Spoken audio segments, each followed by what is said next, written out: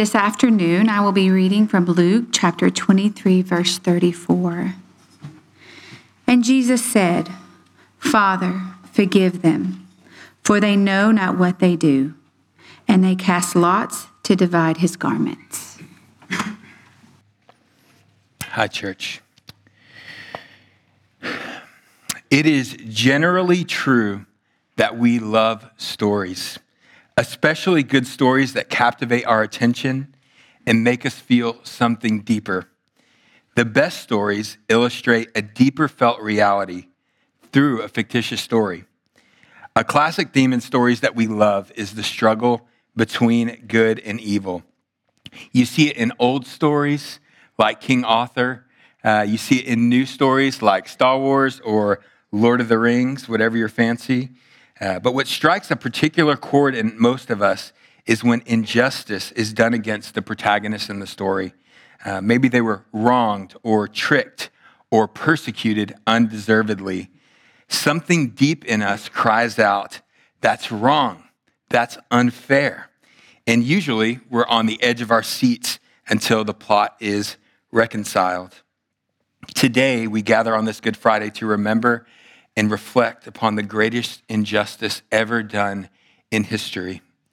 Jesus, the innocent sufferer, is condemned to death on a cross. God himself is wrongly condemned to death by a human court of accusers. The righteous judge is declared guilty, and the innocent lamb is sentenced to death. Yet Jesus' response when he was crucified is not one that we would necessarily expect. Amid gross injustice and gruesome affliction, Jesus offers up an intercessory prayer to his Father in Luke 23:34. He says, "Father, forgive them, for they know not what they do." And yet his persecutors continue on in their wicked treatment of the Son, and they cast lots for his garments. So I want to speak to three things that we see in this verse today on this Good Friday. All of these pertaining to Jesus' first saying on the cross. Firstly, we see Christ's compassion. Secondly, we see Christ's intercession.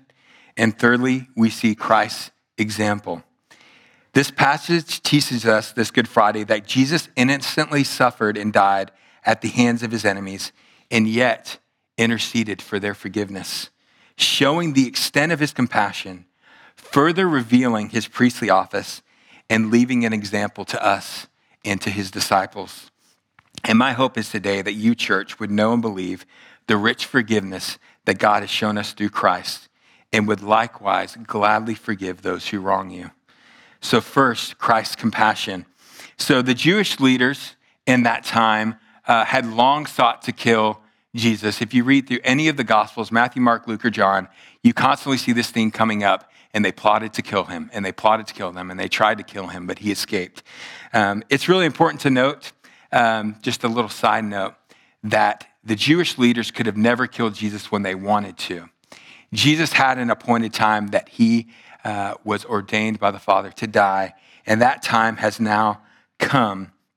And Jesus is arrested, he's bound up, and he's brought before the Sanhedrin. So the Sanhedrin were the Jewish leaders of the time, and they start this really wicked trial, unjust secret trial in the night, and they ask Jesus a ton of questions, and they try to find a reason to condemn him to death. So that's the first enemy Jesus has. When they kind of feel like they're not getting anywhere, they send him off to Pontius Pilate, who was a Roman governor over that region. And Pilate tries to find something to accuse him of.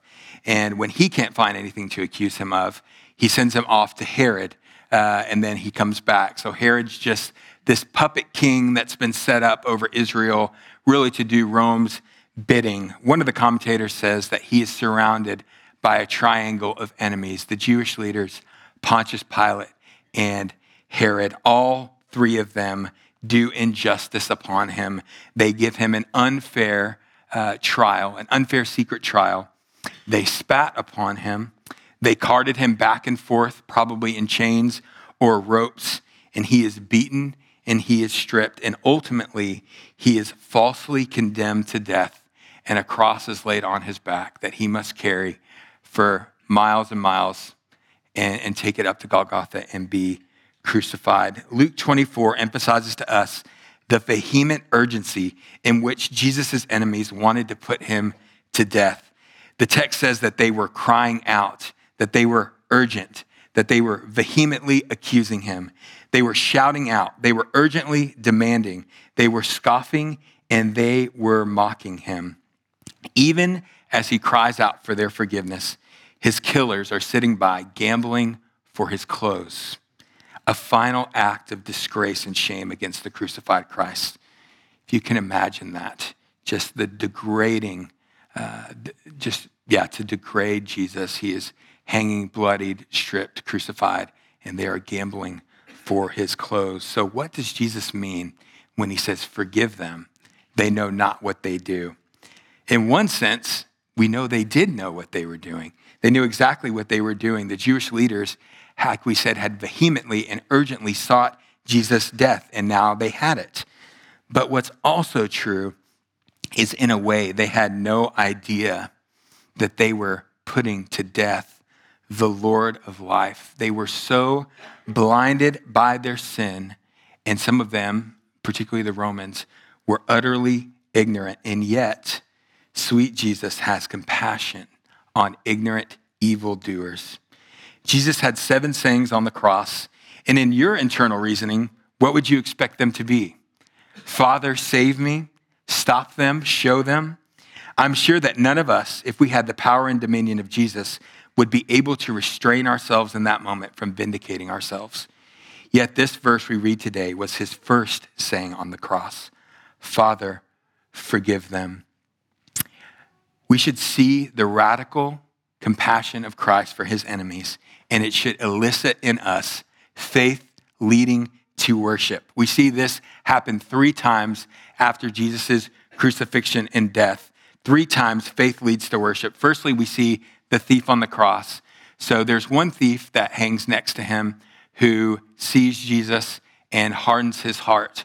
But there's another thief next to him that sees Jesus and believes. And he says, will you remember me when you come into your kingdom? And he says, this day you will be with me in glory. And as Jesus breathed his last, and that thief breathed his last, he was with the risen Christ in glory. Then we see the Roman centurion who crucified him. It says, further, as Jesus dies, a Roman centurion praises God, saying, certainly this man was innocent. Though we're not totally sure if this was a profession of saving faith, at the least, even a pagan man who was able to discern in that moment that something heavenly had just occurred. Like the pagan men who threw Jonah overboard, he could not help but praise the true God because of what he witnessed. Again, we see faith leading to worship. And the third way we see it is the crowds. So the crowds that had been crying out for his crucifixion, crying out, crucify, crucify. We want Barabbas, the ones that have been mocking him on the cross. They leave the crucifixion mourning. It says that they leave beating their breast, which means they were sad. They realized something heavenly had happened. And all of a sudden, a murderous crowd is turned into a mourning crowd. Friends, I hope we see Christ's compassion for his enemies. Of the 7 sayings of Jesus on the cross, I don't know if we would expect this to be his first saying. Father, forgive them. I'm sure we would expect something like, stop them or show them or save me. But the first saying on the cross was, forgive them. And he said this to his enemies. And yet, how slow are we, those who were once Christ's enemies, who have been made his children, who've been made his friends, and who've been made his people, to come to him. How slow we are. The cross is meant to show us, church, the extent of which Christ was committed to the will of the Father to save his people from their sins and reconcile them back to himself. So friends, why in our struggles and our sins and our afflictions do we shy away from him? There is not another who understands, who forgives, and who helps us like the innocent sufferer, Jesus Christ. So if you've been hiding from Jesus, I'm not sure your circumstances, I'm not sure what sin you have been struggling with or what afflictions or suffering or wrongdoing you have endured. But I would just encourage you not to hide any longer, but to look upon the crucified Christ this Good Friday and come to him. He understands. The prayer of forgiveness to his Father is meant to rouse in us faith and confidence that our hearts would cry and would be like the old hymn. I love this hymn. It says, I must tell Jesus all of my troubles. He is a kind, compassionate friend. If I but ask him, he will deliver and make of my troubles quickly an end. The compassion of our Savior is meant to strengthen our faith, and likewise, that we are to worship him in repentance and obedience. This is our spiritual act of worship. But it's not only significant that Jesus offered up a prayer for his enemies of forgiveness, but it is also significant that his prayer was a prayer of intercession. So Jesus' earthly ministry was not the end of his work, but was further revealing his eternal office as our great high priest. Our greatest problem, we know this from Genesis 3, man's greatest problem is sin. So Adam and Eve, they disobeyed God in the garden by eating of the tree, and two things happened. One, the relationship between God and man was severed. So man went from communion and fellowship and peace with God to wrath and condemnation because of their sin. And the second thing that happened is ourselves, inwardly, we are corrupted by sin. And that all of creation is itself corrupted and cursed as well. So a primary question that we see in the Old Testament is this: how can imperfect, sinful people have their sins remitted and be finally reconciled back to God? So we see plenty of examples of imperfect intercessions offered for God's people and for people in general in the Old Testament. The first time you see it is, or one of the first times you see it, is with Abraham. So God sees the wickedness of Sodom, and he says, I'm going to destroy Sodom. And this really burdens Abraham. So he goes to God and he says, God, if you can find this many people that are righteous in Sodom, will you not destroy it? And God's like, okay. He's like, well, actually, let me bring the number down. And he brings the number down all the way 3, 2, 1. He's like, for one righteous person, would you not destroy Sodom? But we know that God ultimately does destroy Sodom because of their wickedness, though he spares Lot and his family. We also see an example of an imperfect intercession with Moses. So God brings his people and delivers them out of Egypt miraculously, and Moses ascends the mountain to meet with God, and the people start to panic a little bit. They panic so much that they go to Aaron and they're like, what do we do? And Aaron's like, okay, what you need to do is everybody take off your rings and your earrings and all your stuff and throw them into the fire, and we're going to make this golden calf. So they do. They make this golden calf, and it distresses Moses very much, and it distresses God very much, so much so that he is very angry and wants to wipe Israel out, and Moses intercedes for them. We know that God does end up severely punishing Israel for what they did, but he does not destroy them. And then obviously the one that we know very well is the priest sacrifice. Year after year, interceding for the sins of the people through all types of sacrifices that they must do and do perfectly to have their sins remitted and put on another. But all of these intercessions are shadows of Christ, perfect and full intercession. Acts chapter 2 shows us that unlike the incomplete and insufficient intercessions of the patriarchs and the priests, Christ's intercession for his people is complete. It is continual and it is final. His high priestly office is one that he holds forever. As Hebrews 7:25 tells us, consequently, he is able to save to the uttermost those who draw near to God through him, Jesus, since he always lives to make intercession for them. So in Acts chapter 2, the Holy Spirit comes at Pentecost and fills the apostles and those there. And then a crowd gathers, likely of Jewish people, and likely some of those people who gathered that day were some of the same people who witnessed the crucifixion and were beating their breast, mourning at Jesus' crucifixion. Peter explains to the crowd the nature of who Jesus was. He says, he was the Lord and he is your Savior. And then he rebukes the crowd and he says this Jesus whom you crucified. So just because they were innocent, their guilt was not remitted, not innocent. Even though they may have been ignorant to what they were doing, their guilt remained. And what was their response? It's very interesting. The first thing they say is they call them brothers. So they call Peter, they say, brothers, what should we do? What a big change from the ones who were crying out against the Lord Jesus, and now they are calling the apostles brothers. And they ask, what must we do in response to all these things? And what would you expect Peter's response to be based on what we know of the nature of sin and our need for intercession? Maybe make a sacrifice, maybe do penance and do good works for what you have done. No, he tells them to repent and be baptized as a sign of faith in Jesus. And 3,000 people that day repented and believed in Christ. So unlike the insufficient intercessions of the Old Testament, Jesus' intercession is complete and it is final for us. He is able to change murderous hearts to faithful worshipers. J.C. Ryle says this concerning the crucifixion. He says, as the blood of the great sacrifice began to flow, the great high priest began to intercede.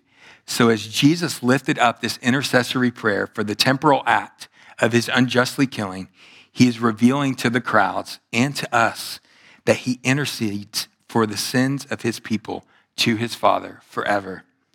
So friends, the compassion of Jesus at the cross tells us why we can come to him, but his intercession explains to us why we can come to him. Many of you are familiar with The Pilgrim's Progress. So it was a story written by John Bunyan. It's supposed to be an allegory to the Christian life. And he was a Puritan. And the main character of the story, his name is Christian. And he starts on this path headed to the celestial city. But as he walks on the path, you realize he has this heavy burden on his back. And for the first part of the story, this burden, it's just like this sore on his back. He desperately wants to have it removed. But then we get to one point of the story where he's going along the path and he ascends this little hill, and at the top of the hill is this cross. And when he beholds the cross, all of his bonds begin to break. And for the first time in his life, his burden falls off of his back and goes rolling down the hill. And this is what Christian said. He hath given me rest by his sorrow and life by his death. Then he stood still a while to look and wonder, for it was very surprising to him that the sight of the cross should thus ease him of his burden. He looked therefore and looked again, even till the springs that were in his head sent the waters down his cheeks. So the cross changes the way that we look at our forgiveness. No longer is it something that we are due, but it's something that is given to us as a gift. And likewise, our repentance and our obedience, which are our spiritual acts of worship to God, are no longer a burden to us, but they're a joy and a delight because now we have peace with God. Jesus endured God's judgment that we may delight in God's mercy. So for the Christian today, since our great high priest intercedes for us forever, we can go to God with confidence, we can go to him with joy, and we can go to him in peace. Let the crucifixion and the resurrection inform our obedience. And my question for you is do your spiritual disciplines feel like a burden to you? Do you feel like the Lord God is standing over you, looking over your shoulder, or keeping tally marks? And when you do your spiritual disciplines, when you walk with God with obedience or read his word or offer up prayers, do you feel like you're having to muster up your own righteousness? I pray that we would look to Jesus as our great high priest and know that we now have peace with God. We have a righteousness that has been interceded to us through the forgiveness of Christ, through his death and resurrection. So if you ever do feel like that, and I often feel like that, I'm probably public enemy number one in this room, I pray that we would pray and go to God and ask him to remind us of his disposition towards us, which is compassion and mercy for his people through what Christ has suffered. I want to also speak for the non-believer in this room. J.C. Ryle points out that Jesus was crucified between two sinners. There's two responses between these two sinners, and there are two outcomes to these men's eternal destiny. He says, Christ is indeed most gracious, but the day of grace must come to an end at last. In Christ, you find both mercy and you find judgment. But today is the day of salvation for you, friend. Christ is compassionate and gracious and willing to forgive your sins. His death and resurrection have paid for your sins. And if you would but confess and believe these things, he would merit to you his own righteousness. But the offer for mercy for ignorant sinners is not an offer that remains forever. Jesus himself says that he is coming soon, bringing his recompense to repay each one of us for what we have done. And at the crucifixion, it was Jesus, the Savior of the world, who was crucified and put to shame while his enemies looked upon him and mocked him. But when he returns, it will be him who puts his enemies to death and puts them to open shame. All those who have not put their faith in him are liable to his judgment because we have sinned against him. And he will justly pour out his wrath on all men and in eternal conscious hell. But friend, today know that he died for your sins, that you might be forgiven. Though his wrath and judgment are great, his compassion for sinners is demonstrated in the fact that he took our place and died the death we deserve. So put your faith and trust in him, and on the day of God's judgment, you will be hidden under the blood of Christ and will be forever reconciled to God as his people. So now that we've seen the compassion of Jesus on the cross, and we know that though he was innocent, he interceded for our sins and interceded for our forgiveness, us who were his enemies and those who are his enemies, and we know that he intercedes for the sins of his people forever, we must now look at the example that Christ has given us, that we would follow in it. So not long after Jesus was crucified, the Holy Spirit came, he was resurrected, and he ascended. We see one of the first martyrs who gave their life for the cause of the gospel. We see Stephen, who, like Jesus, stood before a council of Jewish leaders who were accusing him, and he unfolds the mysteries of God to them. And he also holds them accountable. He says, you're a stiff-necked people. You always resist the Holy Spirit. So again, we see that theme that though they are ignorant, they are still accountable. Their guilt is not remitted. But in this moment, he shares the gospel with them. And as the stones started to fly, he said, Lord, do not hold this sin against him. So we see through the life of Stephen, the testimony of Christ in the life of Stephen, that the way that Christ forgave his enemies is an example for us to follow. So my question is, what elicits this type of compassion in God's people? Romans 5 tells us that the world will scarcely die for someone who is good and righteous, but God demonstrates his love for us that while we were still his enemies, while we were still sinners, Christ died for us. So have you been wronged lately, friend? How did you respond, and how were you tempted to respond? Did you pull away in that situation? Maybe you attacked back, repaying evil for evil, or maybe you didn't lash out, but instead you kept the anger inside, harboring bitterness. It may be true that you were really wronged, but what did your reaction demonstrate about your understanding of Christ's compassion for his enemies at the cross? And I would agree with you that Christians are not to endure any and every injustice done to them without question or protest. I understand that this is nuanced. And actually, Paul gives us a great example of this in Acts when he, a Roman citizen, is taken by Romans. He's thrown in jail and beaten. The Romans find out that he's a Roman citizen. They get really afraid because they're not supposed to do that to Roman citizens. And they try to let him go quietly. And his response is, no, you're not letting me go quietly. You are going to publicly release me and publicly apologize to me because of what you've done to me, a Roman citizen. So yeah, it was an injustice done to him, and he didn't just endure it without question or protest. But this is the same exact Paul who endured shipwrecks and beatings and insults and desertion and betrayal and imprisonment, all that the gospel might come to the Gentiles. Christians are unlike any other people that walk the face of the earth. We do not live by the law that we give an eye for an eye or a tooth for a tooth, but we have compassion and mercy upon our enemies, and we forgive those who wrong us, and we pray for those who persecute us. God's people follow in the same way of their Savior, showing otherworldly compassion on those who hate them because they know that this world is not their home. Just to give a last illustration, this is the type of radical compassion we see in the life of the missionary John G. Paton. John G. Paton was a Presbyterian missionary to the New Hebrides. The New Hebrides are modern-day Vanuatu, which are some oceanic islands off the coast of Australia. And the people of the New Hebrides were known to be utter savages in the truest sense of the word. They were known for cannibalism. So one of the first missionaries named John Williams, who actually went to the New Hebrides, he landed on the beach and was very quickly killed and eaten. And his family and friends had to beg for his bones back in a bag. And then pretty quickly after that, there was a missionary couple that came, sweet missionary couple with kids from Canada. They came and they were likewise killed by the savages of the New Hebrides.